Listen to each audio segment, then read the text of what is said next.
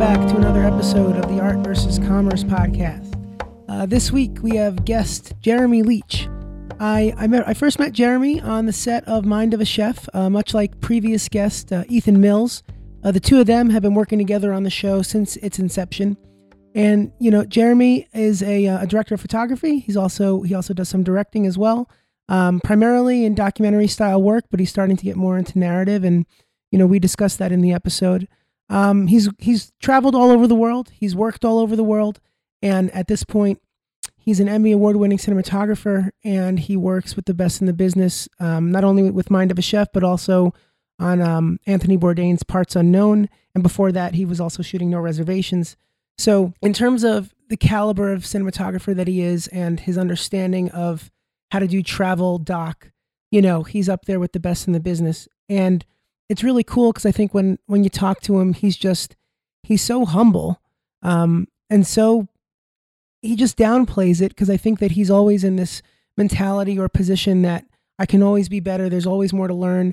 And, he just doesn't, it never gets to his head because I think he's constantly just thinking about how he can continue to improve. And, we discuss that mantra that like with this craft, there is no beating it. There is no being perfect at it. And I think that reality for him just keeps him really level-headed. And working with him on set's always really cool. It's always a pleasure.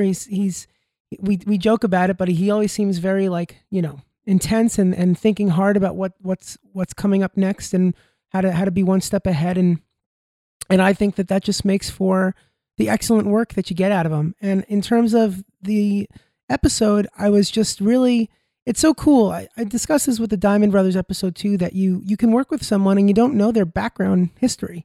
And sometimes it takes an environment like this to really get to know someone. So he has it took a long time, I think, for him to get to where he is. And that's really cool to hear because I think that that's a position that a lot of us are in.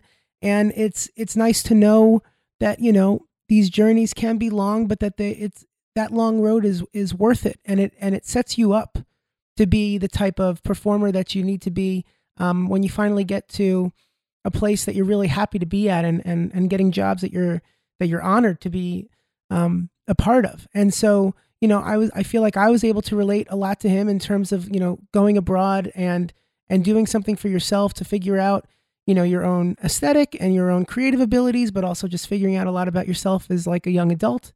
And I think a lot of us go through that. So it's really cool to hear his story, how that happened for him, and then how that eventually got him to be, an Emmy award-winning cinematographer, which is something we joke about it, but he keeps that locked in his closet, much to his mother's behest. So I think it's really cool to hear his perspective, and it was a real pleasure sitting down with him and his candor and honesty. It's always super appreciated, and I can't thank him enough. So in addition to that, just want to say, I know that the podcast has been getting a little nice press, and we might have some new listeners. So thank you for being here. Stoked that that it has some legs and it's getting out there. And if you can on iTunes, rate it, review it, give us some love, share it with friends. That'd be great. So as always, thanks so much for being here.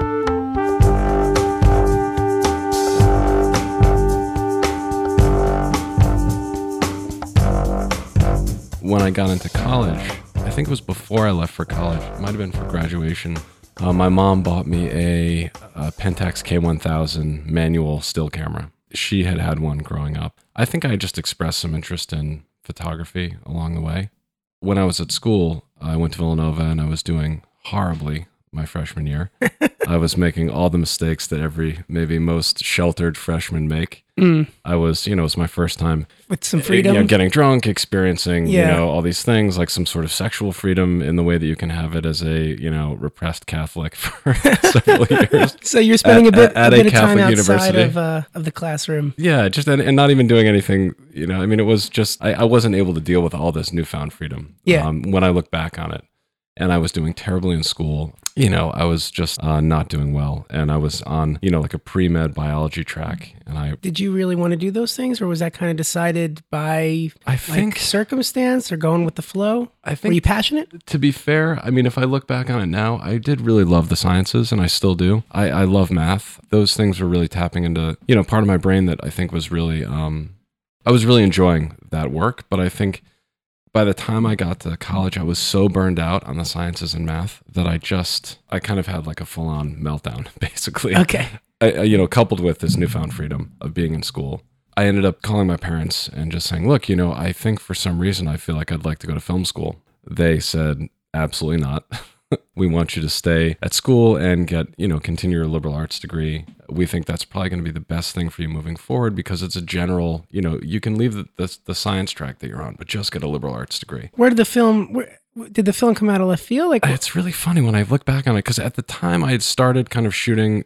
I met this young woman. Her name is Sharon Griffin. Really, she was kind of like this person that I met along the way that in a way, I don't think she realizes it, but she kind of changed the trajectory of my life. And that she was working for the school newspaper, which was a very small publication, as you could imagine. Yeah. And she was kind of in charge of the one dark room on campus.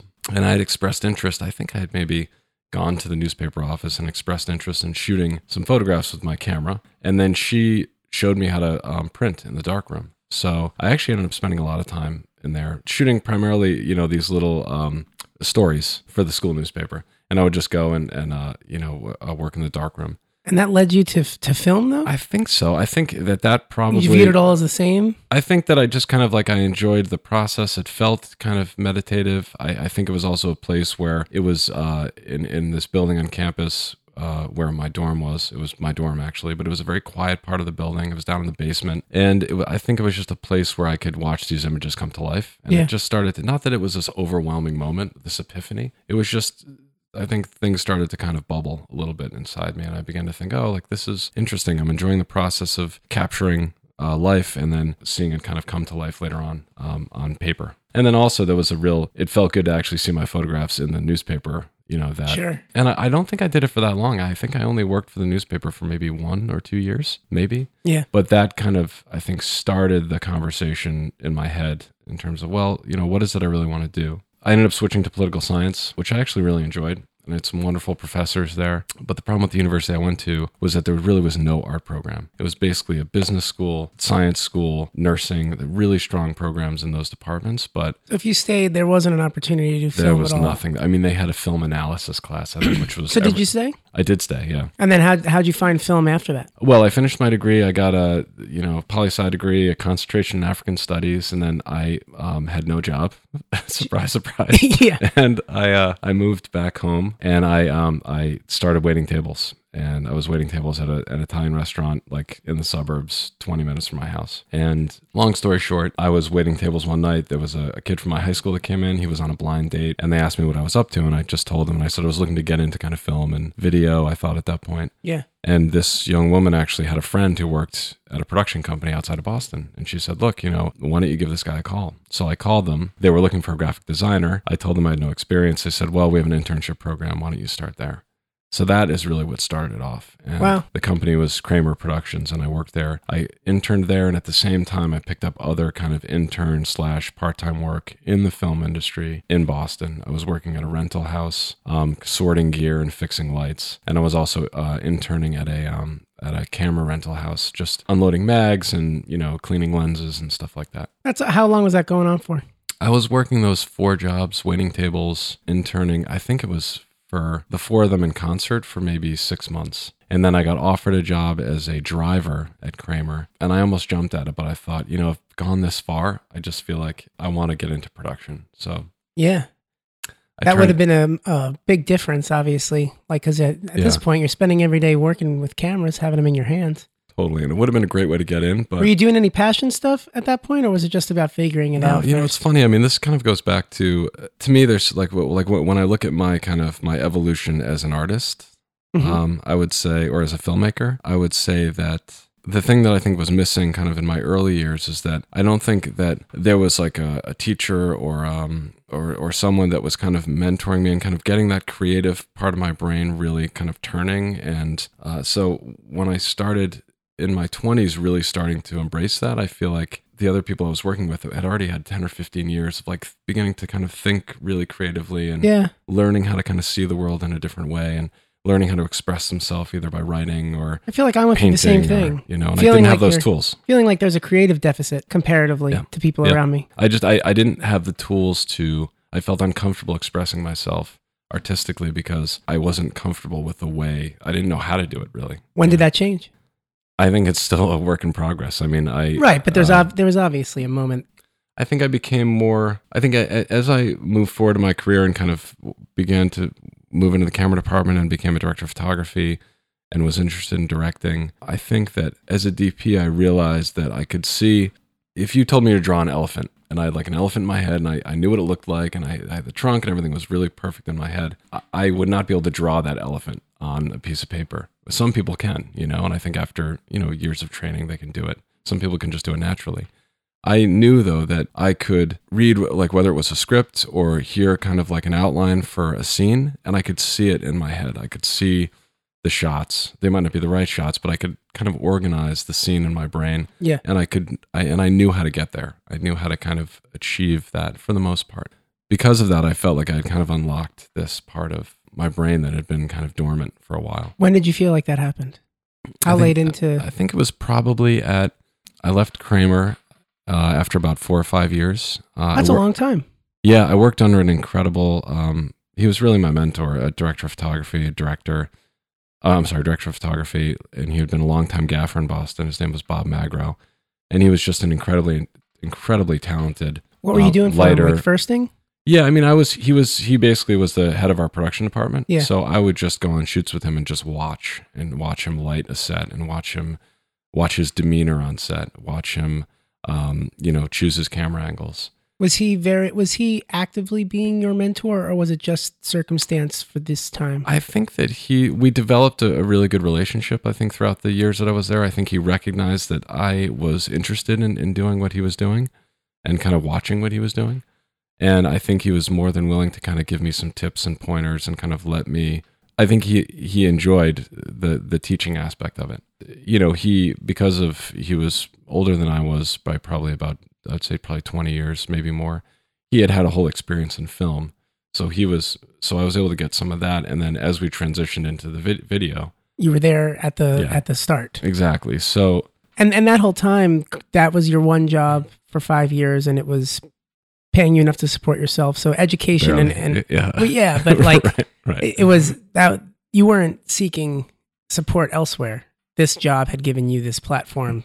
Exactly. This job had given me just enough of a paycheck to live in a 1-bedroom with 2 of my friends in a basement in Boston. And those 5 years were what, like 21 to 26 or something? I think, I graduated. I turned 22 the September after I graduated. So it was like 22 to about 26, 27. Yeah.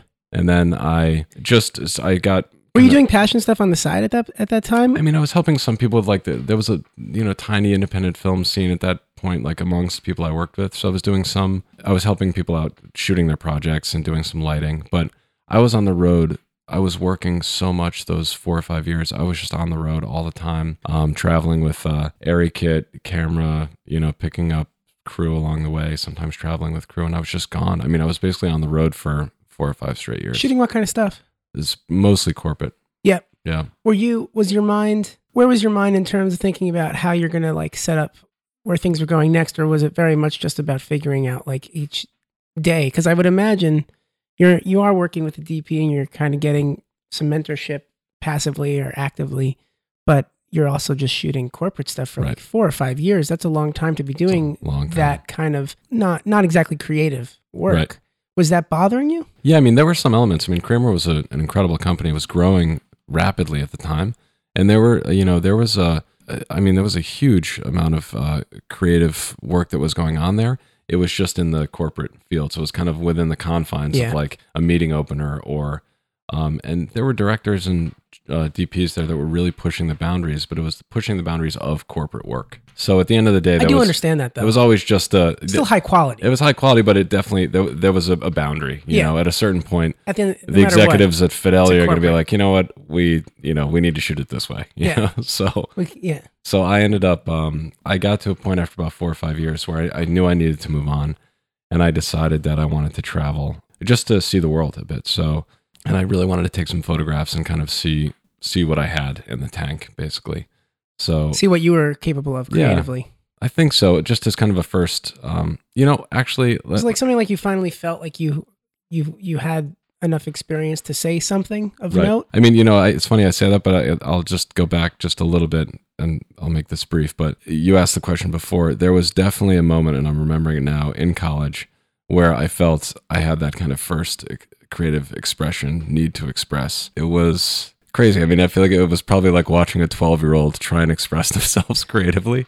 But here I was, 21 years old. I got all of my roommates together, and I told them I wanted to do a photo project as a present for my parents for Christmas. I wanted to shoot it on black and white. I wanted to shoot like these kind of artistic photos. Yeah. I was trying to convince them that it was a good idea for me to take some nudes, because I really wanted my parents to see, like, they had a baby 21 years ago, and this is what I look like now. And it was weird. I mean, for me anyways, but nudes of yourself. Yeah. Of myself. It was all like these self-portraits. Giving them to your parents as a gift. Totally weird. Completely bizarre. So, but for whatever reason, like that's where how'd that work out? Oh, it was exactly as you would imagine. I mean, it was ridiculous. I shouldn't say ridiculous. It was a person expressing themselves, kind of learning the language of expression. Like I was trying to figure out. You definitely went up for the vulnerable route. Exactly. Right.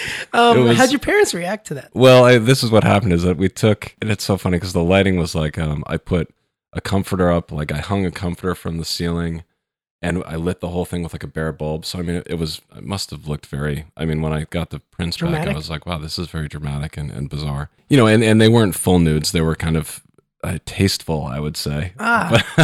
So elegant. And then I did some other ones, just like some things with just my hands, some kind of close-ups of my face and stuff like that. The bottom line, though, is that that sort of like true, not connected to anything or like of note or of grounding, but like just artistic expression. Yeah, you did that. You enjoyed that, and that kind of.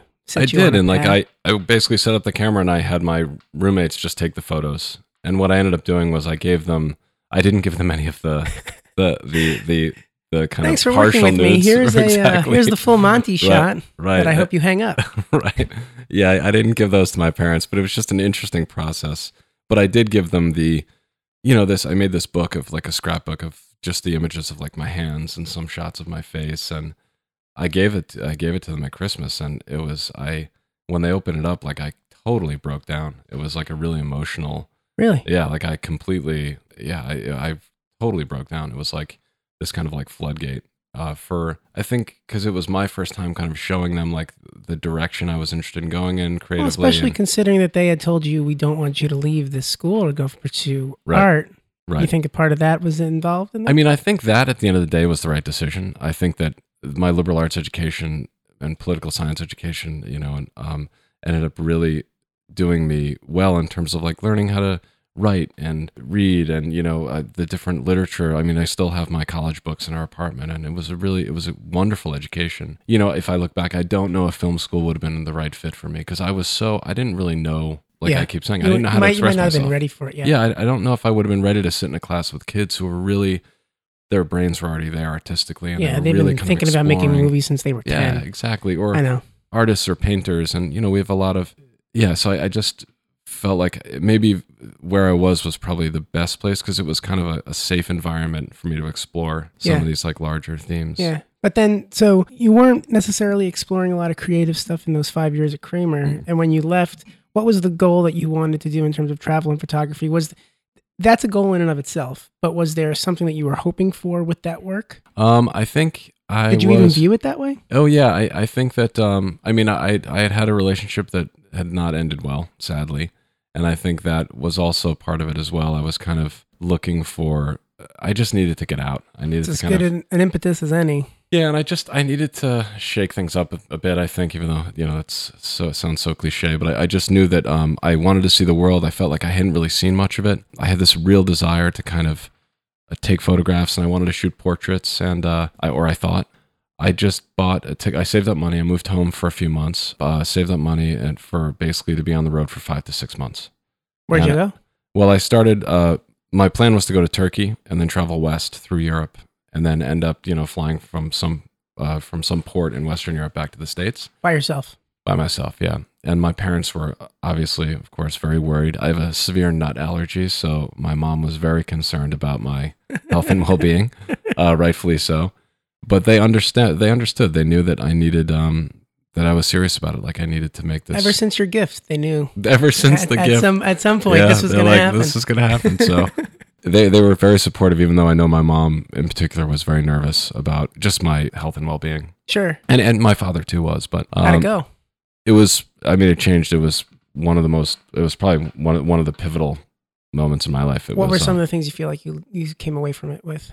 Well, the first thing is that I remember getting on the plane and flying to Turkey, and I was completely by myself, and I had kind of a plan, but I was landing in Istanbul. What year was this? 2001. Okay. March 2001. I was landing in Istanbul. And once I hit Istanbul, I immediately was like, I had no idea what I was doing. And this cab driver told me that my hostel had burned down and that he wanted to take me to another hostel and all this stuff. And I was kind of falling into falling into kind of the normal traveler issues that you run into. Sure. You look like a rube when you come off the plane, Yeah. So but that's good. But I somehow found my way, and I spent this time in Turkey and in Istanbul. I met all these incredible people, travelers, all different ages, and I ended up traveling for a month, almost a month and a half through Turkey, down south through Cappadocia, Antalya, Olympos, Fethiye, and then back up to Istanbul. And then at that point, I decided, people had said to me, like, look, don't go west, go to Southeast Asia. So I bought a ticket and I flew to Bangkok. And I was there for a bit. I don't quite remember the chain of events, but one of my closest friends was traveling through Australia. Guys met? We met for, I think it was 2 weeks. We met in That's Bangkok cool. briefly, and then we went down to the islands. She was dating this Swedish girl, and she was tending bar down there. It was great. So we hung out down there, and then he made his way off to Japan. Then I made my way through Cambodia, and then back into Thailand and northern Thailand. And then were you developing what you were shooting? No, I was traveling with a fanny pack filled with like 250 rolls of film. It was crazy. Oh my God. Like in hostels. And you're just like buying more rolls as you keep going? Buying more. At this point, film is ubiquitous, like it's everything. It's everywhere. Yeah. So you weren't even sure what you were getting. Yeah, I had no idea. But you were happy with like the overall creative aspects of the trip? I was. I loved just going out every day with a camera around my neck, and I had no plan. And I would just, I really pushed myself. It opened up all these doors. I think the camera allowed me to access different cultures and different people's lives, because maybe it was just my nature, but I was very non-threatening, and I would walk into neighborhoods and someone would just maybe take me in or talk to me, and then I would be hanging out with a family or something. But I think one of the biggest issues for me, and what I said to myself before I left, is that I did not want to go on this big exploitative journey where I'm photographing people's babies and then posting that. It's like I had no desire to do that. I think my desire was to connect with the people that I was photographing in the tiny way that you can connect with someone when you just meet them. Sure. But I made sure that I asked everyone. I didn't want to sneak candid photos, and I made the rule for myself at the beginning. I said, I am going to ask everyone that I photograph. And I think for the majority of I would say 99% of the photographs, the people were asked. Because I felt like if I can't engage these folks, it's not fair for me to just be snapping photos of people in their backyard. And I really wanted to give them the respect to say, look, I would love to take your photograph. Is it okay if I take it? And if they said no, which happened several times, I would say, okay, I totally respect that. And so, were you ever, throughout this whole process, at any point wishing that you were like filming it instead? I guess video wasn't really accessible at that point, so to film it would have been a whole different level of production. But because obviously you're not a professional photographer, right? Were the cinematography mindset, was that ever coming in, or like when you got back from the trip, how did you take what you were doing in photography and move it into motion? Well, I ended up from Southeast Asia. I ended up coming back into. I came back from my little sister's graduation, so I flew back through Italy. I got horribly, horribly sick on the way back. Barely made it back to the States. Was in the emergency room like a few times in the States. And then after the 2 weeks that I was home for her graduation, I flew back to Italy. And my plan was to get back to Southeast Asia, if I remember correctly. But once I got back to Italy, I found myself actually going through Slovenia and then down into the Balkans. So I spent a lot of time and I ended up getting really fascinated by Bosnia and Croatia. When I was in Sarajevo, I was doing some shooting downtown, and there was a bunch of guys that were breakdancing on this cardboard box in the middle of the square, and on the other side of the square, there were these old men playing, giant chess. Okay. And then there were these, older folks that looked to be from the outskirts of town, potentially merchants, were gathered around these young kids breakdancing and listening to hip hop, both Bosnian hip hop and American hip hop. Crazy And scene. some French hip hop as well, if I remember correctly, in German. So I just started photographing them, and I started hanging out with them. And there was one group in particular called The Blunt, and it was 3 guys, and they grew up in Sarajevo. And I ended up going on this independent radio program, and I was talking to the DJ there, and he put me on air briefly, and I kind of got immersed in this whole hip hop scene in Sarajevo. And I went to a breakdancing hip hop concert, like an event, where they had B-girls and they had B-boys. Like there were troops from all over Bosnia that would come to perform. At that, I ended up buying a tape recorder. I was pretty low on money at this point, but I really wanted to get these guys' stories. So I ended up buying a tape recorder, just recording them. But I remember at that moment thinking, if I had just bought a video camera, I think it really would have been an incredible story to follow these guys. I mean, first of all, their stories about the war were. You got a taste for running into something really special, like that needed to be documented in a deeper way. I think so. I mean, I didn't know if it needed to be me that documented it, but I was just naturally interested in the whole scene. I mean, I was a fan of hip hop growing up, and I was really interested as to how it made the transition to Sarajevo. And then on top of that, there was a story of this independent radio station, and these young men's stories about the war and what it meant to be in Sarajevo, and how that kind of informed their lyrics. So it was really fascinating. And I mean, in hindsight, I wish I had stayed in Bosnia for another 2 months just to hang out with these guys. It was really an incredible experience, and I couldn't believe that they kind of let me hang out and kind of. Well, that's the beauty. Like half the battle's just being there. Yeah, I guess that's right. When you got back, did you have a newfound focus on how you wanted to pursue? Like, when did your thoughts start transitioning towards, I need to have a career in something, like longer term plans, or was that not how you went about it? I think basically what happened is that I when I came back from that trip, I was transformed, I think would be the right word. Sounds transformational for sure. Yeah, it was an incredible experience, and I sadly. I feel like I know it was difficult for my parents and for, my family, the transition, because, when you have someone that comes back from a trip like that, if they're not very gracious about it, it can tend to be like, oh, well, I've been to, the stuff I've seen over the past 6 months, it's really changed me. And that, I don't think I was very gracious or gracious enough when I came back. I think that I was really grappling with like these new things I had seen and how it had impacted me. I really understand what you're talking about. I mean, my experience, I lived for 2 years in Brazil and kind of had, there are comparisons to draw for sure. And on the way back, there is that. Right. Who can you relate to? And no matter how much you fight it. And I tried to fight it, but I would catch myself sometimes saying something. And I was like, Jeremy, you were being such like a brat right Well, now. like the problem is too, is that you just want to have an honest conversation about this thought that you're having. Because like I remember I'd run into things and I'd see something on the street in New York. Like, oh, that reminds me of the time that I was in this part of Brazil and this happened. And like, it's a very innocent, I'm just trying to tell you about something that happened to me, like the way that you would tell me, oh, 2 weeks ago I saw this. Yeah. Except there's just no way that you don't sound like kind of an asshole. Right, totally. But my parents, as usual, dealt with it. I mean, it wasn't anything serious. It's me being hard on myself.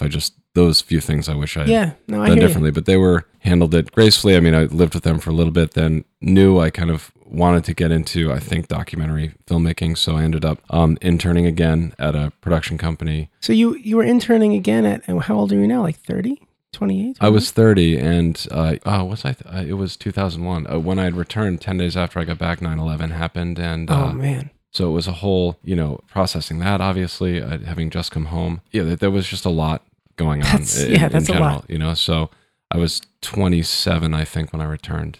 Yeah, because I was only gone for about 5 months. I guess I'm asking because you weren't upset at the fact that the opportunity or like the way forward was from interning. Like that wasn't below you in any way. No, I've never been. I mean, I'm 41 now, but I'm hoping my internship days are over. But at the time, I mean, I was just hungry. I was like, I'll intern, I'll work for free at a place called Northern Light Productions, which was a wonderful documentary production house. They welcomed me with open arms. I interned there for 3 months, then they hired me as a DP because I think they saw that I had all this production experience. I wasn't like 22 at that point. I was, had been shooting for a while. That was really where I think I kind of spread my creative wings. I worked with an incredible group of people there that we had some really intensely fun times together. We were doing a lot of filming for museum films for state parks, like for the National Park Service. We were doing a lot of like reenactments for visitor centers for their films. So we spent a lot of time in the woods, camping out, shooting muskets, or like filming people shooting muskets, choreographing battle scenes and stuff like that. And it was incredibly fun. Yeah.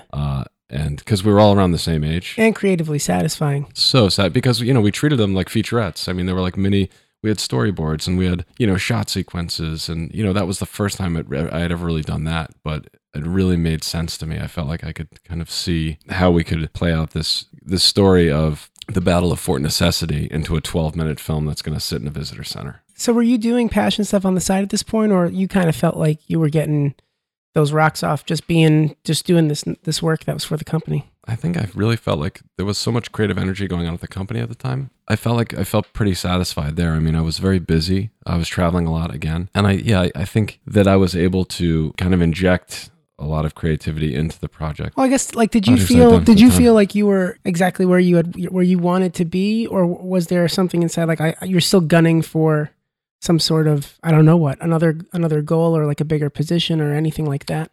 At the time, I think I was pretty content. I think I'd kind of found this new position as a DP. I guess I would have called myself at that time, even though looking back, I was probably a little young to have that title. Because of the size of the company and the scope of the company, I was doing all the responsibilities of a DP. I was in charge of, for the projects I was working on, I had the camera angles and the placements and the lighting and all that stuff, and storyboarding. So I felt like that was kind of what I was going to be, was just I would continue being a director of photography, and I would just kind of figure it out as time went by, because the jobs would change, but you were in the role that you wanted to be. And also, I just come back from, a trip where everything was so free and so open. There was some structure to my life finally. I was getting a paycheck, and I was like, I'm just going to enjoy this, kind of stabilize things for a while. How long did that last? I believe I was there for 4 or 5 years as well. And then I had met my wife while I was at Northern Light. She started working, I think, after I'd been there for about 3 years. As a producer, or? She was working as an associate producer. We had just become really, really good friends, traveled a lot together, shot a lot together, or worked a lot together, and then started dating. And as soon as we started dating, 6 months later, we moved to New York. Oh, this wasn't in New York? No, this is all in Boston. Oh, all still in Boston? Yeah, this is all still in Boston. So I was living in Cambridge at the time. Why did the move to New York happen? Well, Aoife, my wife, she was really interested in kind of exploring New York, and I was excited about being with Aoife, so I just felt like, well, I'm just going to go and check it out. So, but it didn't. I guess you felt comfortable enough in your resume and reel that you could make it happen in New York. Did New York also seem like, that is a bigger market?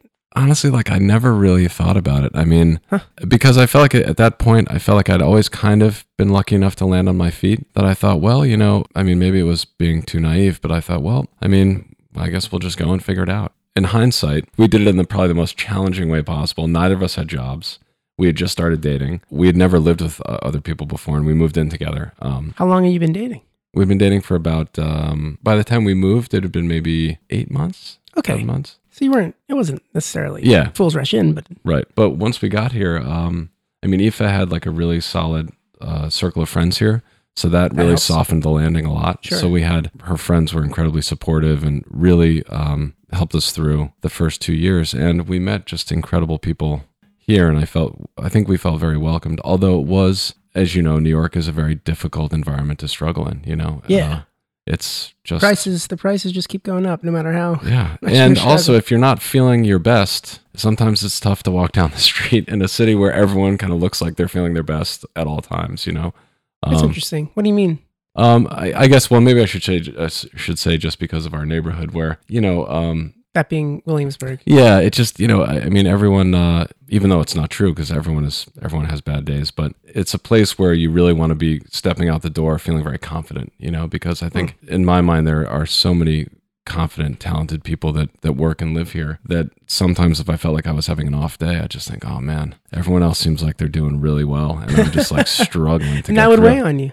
Oh yeah. The comparison kind of thing? I think so, just because I felt like, I think I was worried at a certain point that I wasn't going to make it in New York, and that if I didn't really have any success in New York, then what? Like, then what was the option? How long did that feeling last? Like, how long were you unsure of your ability to make it here? I mean, I think I still am. I think I've always Really? been. Yeah, I think I've always been. Honestly? Honestly, like I feel like I've always been that person that I will, and I've talked to a few other DPs about this that share the same quality. It's not a very healthy quality, but No, I think I got it too. yeah, it's, like things will haunt me for weeks, like What kind? like a camera angle that had something in the background that I didn't think was good, or like a lighting plan that didn't work, or, like those little things. And I'm very, very hard on myself. And I think that I've never really gotten away from the whole thing that, oh, this could be my last job, that Still. I may never get hired again. Still. Yeah. But here's an interesting question. Is that quality can be a painful mental experience. Would you change it if you could? Or do you feel like it's part of the matrix of your success? I think it is very anxiety inducing, as you would imagine. Sure. I do think that there is, I think that our industry requires some level of perfectionism. I think in 100%. order for it to, I feel like a lot of people I talk to in the industry, they have that element of perfectionism. Yeah. So I think it's important, but I think for me, it's a difficult thing. It's a thing that gives me, that I get anxiety from, but I understand its importance, and that, always wanting to make sure that you're very vigilant about, your performance. I mean, in terms of that you're bringing your best work to the table. And I've actually thought about this a lot because, again, I never imagined that I would kind of end up in a field that, in a creative field like this. So sometimes I feel like I'm not really wired for it. And then other times I feel like, well, I am, but this is just how everyone feels. And the thing that always sticks out to me is being a phony kind of thing. No. I think it's more about, I think that when you're in a creative field and you're being asked to perform creatively, to come up with something every hour of every day, whether it's like in our industry, it's relentless. It's like, look, okay, we need to get this shot and you guys need to pick the angle and set it up and put up the lighting, and it needs to happen in an hour. And so you're making all these creative choices, one after another, after another, after another, that are really up for everyone's critique, Yes. So it's a constant. Every decision you make there's a potential of being critiqued, and that's similar in most jobs. But I think one of the differences in a creative job is that it can be viewed as a personal critique, because, well, they're actually critiquing my vision. They're critiquing my view of my lens choice. Like, they wouldn't have chosen that corner to shoot in because it doesn't work for them subjectively. Yeah. And that, I think, is tough. That over and over again, you have to develop coping mechanisms to deal with that, I think, and maybe not take it as personally. Because, what are your mechanisms? I'm not quite sure. I don't really know. I think it's maybe this conversation that I have with myself is understanding that is a part of the job. Yeah. And that it's not the be all end all, but it's an element of the job. And if you want to continue in this job, I think that will always be there. There will always be someone who's looking at your footage and potentially saying, I don't like that. Right. Doesn't mean it's bad. It just means that subjectively they don't like it. Well, what's interesting is that this is reminding me of the conversation I had with Ethan, because a part of the conversation, we were talking about when Mind of a Chef became an Emmy Award-winning show, there was a layer of vindication there. Did you feel that as well? Like, let's talk about ZPZ. Like, how long ago did you start working there, and what was that experience like? Because obviously, I think in a documentary travel field, that's the spot, and it must feel like if they want to hire you, that's got to play into this conversation you're having with yourself. Oh, completely. I mean, I think if you have a job that you don't want to lose, there's always an element of, okay, there's for me like an element of like nervousness about performance and making sure that people are happy with your work and that you're operating at a high level. I think ZBZ is one of those places. I mean, I've been lucky enough throughout my career to work with these companies that just have incredibly talented people that motivate each other, but are also very supportive of one another. Having a client like ZBZ or working for them and working on these shows, this is a job that most people don't want to lose. So there's this element of making sure that, not making sure because you can't really make sure, but that at the end of the day that you're putting your best foot forward, that you're giving the most effort. And then if people, aren't maybe happy with certain angles, then ideally it's a conversation that happens not based on work ethic or merit, but it's more about, just visually, this didn't work for us or this did work for us. Yeah, no. When it's not about some bigger thing about you as a person, Right. but just talking about an individual choice you might have made, that's a different conversation.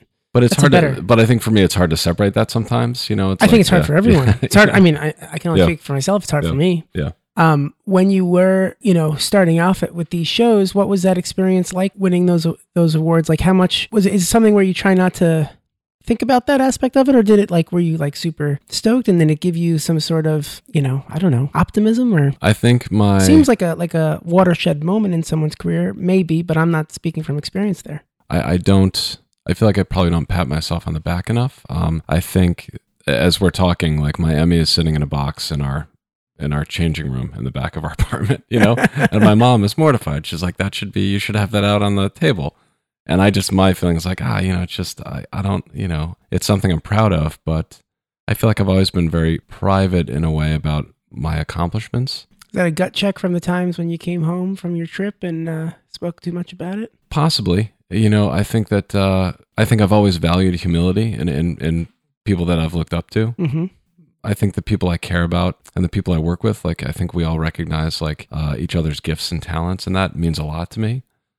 So to get the award was, I feel like it was an award from our peers, and it meant a ton to me, and also to the people that I worked with on the show and the other people in the company that I work with. But I don't know if I'm ever really satisfied. I joke, I think sometimes that at 80 years old, I'll still be wondering if I was a good DP, Well, because that's what I'm curious about. It's because I guess for some people, or at least where the thought process behind the questioning comes from, is that that award is what you're after, or not necessarily, but it's a symbol of what you're after in terms of achieving craft at a certain level, mm-hmm. and it doesn't what are you after? What are you chasing? Well, I think if I look at my overall, and I think this has been consistent probably throughout my life, I really value, I value the craft and I value the time it takes. One of the things I love about this industry and I love about the work that I do is that I don't know if I'll ever master what I do. And to me, there's something beautiful about that. To master something at 23 years old,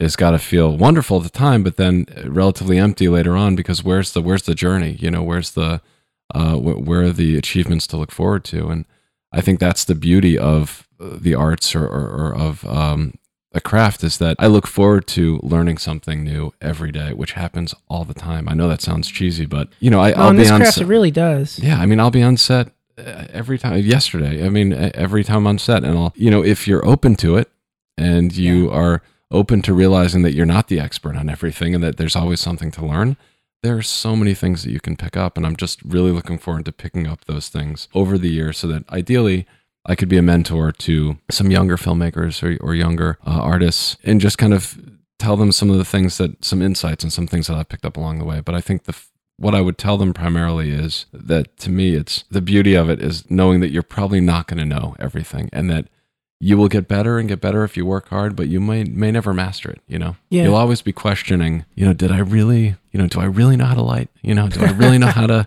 frame up a shot? And that, I think that's beautiful. I mean, it's that's the only way that improvement can keep happening. Yeah. Because once you feel like you've satisfied that, totally, it shuts off. Yeah. But I mean, even in terms of mentoring, I don't know if it needs to be so active, but even working with you on set, I mean, it's osmosis in a way, just seeing, I don't know, I think you approach things in very calm. It's calm and focused. And I don't, I've worked with a lot of DPs but the level of quiet intensity is something to take away. From where I was standing, it was something that I picked up on watching you work. It's funny. I feel like I hear that a lot. People, even yesterday, someone said, "Oh, you seems like so calm." It's really. He actually thought I was from LA, but I just. I thought it was like a West Coast vibe or something. And to me, it's like it's all internalized. It's like the anxiety that I'm internalizing is overwhelming. It's amazing to me that I actually have like a calm demeanor because I feel like I'm the most anxious person in the room. So it's funny when I hear the description, but I do hear it more often than not. Because it seems like just like a calm understanding of knowing what you want. I mean, I think there's an element to that, but there's definitely, I think like most people, all those feelings of indecision and concern and that are definitely bubbling inside. Yeah. Because I was like, man, he knows exactly what he wants. Oh my God, that's frightening. No, I mean, I mean, does intimidating? Yeah. I mean, does anyone really know exactly what they want? Who knows? I mean, maybe some people do, but no. Yeah. No, I hear you. And I know that you're moving a little more into narrative work, or that you've been doing that. Yeah. How did that? Because it had been documentary and travel for so long. Where did this light bulb go off? Or like, I really want to start doing some scripted stuff. I think that was something I always was interested in doing, just because having done like documentary work for so long, it's just a different energy that you bring to the set, to the table. And I was really looking forward to kind of being able to kind of control my environment a little bit, as opposed to, as we're running around kind of capturing what's happening and having very little control. I was really excited about actually creating, like I said, an environment that we could control somewhat. Within that, though, the film, we actually just premiered the film at Ryerson University in Toronto, which was great. So it was the first time we actually got people actually saw it, because I don't really think I've really showed it to anyone except in just bits and pieces. That's exciting. Yeah, it was very exciting. The woman that co-directed it with me, Wendy, she's just an incredible artist, mentor. She's definitely transformed my life as well. Was this one of the first things that you directed? Yeah, it is. How'd that come about? Well, it actually was a story that Wendy and I had been collaborators for a while. We made a children's film together years ago, or it was her film, and I helped her make it. I shot it and then did a little bit of directing with her as well, and then edited it. We were talking about making another film, and we were just in my apartment. I think this is probably 6 or 7 years ago, and I was just talking about some ideas and throwing some ideas out, and all of a sudden it just kind of became this. Over the next 4 years, if you can believe it, 5 years. I can. Me and Wendy and her daughter Jazzy would sit down and kind of talk story, and we came up with an outline, and there's so many different iterations of the story. And then finally we just said, look, let's put the money together that we have and let's make it. It cost us about, I think all told, now that we're done with this, probably about $35,000 to $40,000. It was our own money. We just bit the bullet, and Did that make you approach it any differently when it's your own actual money on the line? I think because of my experience in the film industry, I was aware that how budgets can balloon and explode. And I have a baby now, and my wife and I had talked about having a family, and I didn't want this to become like this huge debt that was kind of hanging over us as we were kind of beginning this new phase in our life. We basically tailored the budget tailored the story to meet the budget. And what that meant was we found, like, I did all the location scouting. I found places that we could give people a decent fee, but not these exorbitant, like we weren't renting sound stages or anything like that. Yeah. We had 2 actors. One was the primary actor. He was in the whole film. There was no dialogue. There might have been 3 lines in the film, I think. It's a feature length? Yeah, it's 69 minutes, I believe. And then Wendy's daughter, Jazzy, was the other. She played the other character who's in it probably 25% of the film. And so very much an indie approach. Yeah, and very small crew. It was myself. I shot it. It was with the camera package that I owned. Which one? I had the Canon C300. Okay. And then I just spent all the money on lenses. Yeah. So I just shot it on the Cine Primes, the Canon Cine Primes. We kept the crew really small, and we had a sound person, Sam Parsons, Zarden Richardson was our AC. Who gaffed it for you? We didn't. We used all available light. Oh wow. Okay. Yeah, we used basically all available light. We had crafting it. We had one scene that we did. We used a light panel for, but that scene isn't even in the movie. So, but basically, what it meant was that for me, like on the front end, I had to go and find the locations, understand the weather, the time of day, where the sun's going to be, and I basically just picked all of our locations and our times of day so that we could do it. Oh no, I've seen beautiful stuff that I think I've seen one short film that's like 40 minutes, and it's absolutely gorgeous. And I think they used one Kino. Yeah, and the rest was available light and timing it correctly. Totally. And I think if you cut down on the crew and that kind of overhead, you're able to kind of plan your day around that. So you can say, look, it's not quite right this morning. Let's try and reschedule, and then maybe let's try something tomorrow And 30 to 40 grand takes you a lot further. Yeah. Yeah, because especially if you're already on the camera body, it's... Yeah. The other thing that was important to us too is that we wanted to pay people. We did not want people working for free. So that was the other big thing, is that we said, well, this is how much money we have to pay, so this is how much crew we can have. I assume that it was a really positive experience when it's all said and done. Oh yeah, I mean it almost killed me, but it was incredible. I mean it was just this incredible emotional expression, and it was a real.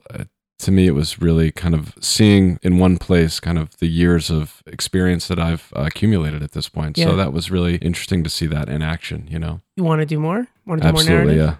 Yeah. I mean, I love the world of narrative filmmaking. I would love to make several more narrative films, but I would also like to make them on smaller budgets, because I really love the creative freedom that we had. Yeah, definitely. I mean, once you get investors of a certain flavor, it kind of starts to have its own new limitations. I mean, I wouldn't mind, obviously doing it for more than obviously $40,000. Yeah, that's not. I think just being able to be agile and to be able to we almost treated it like a doc crew. Totally.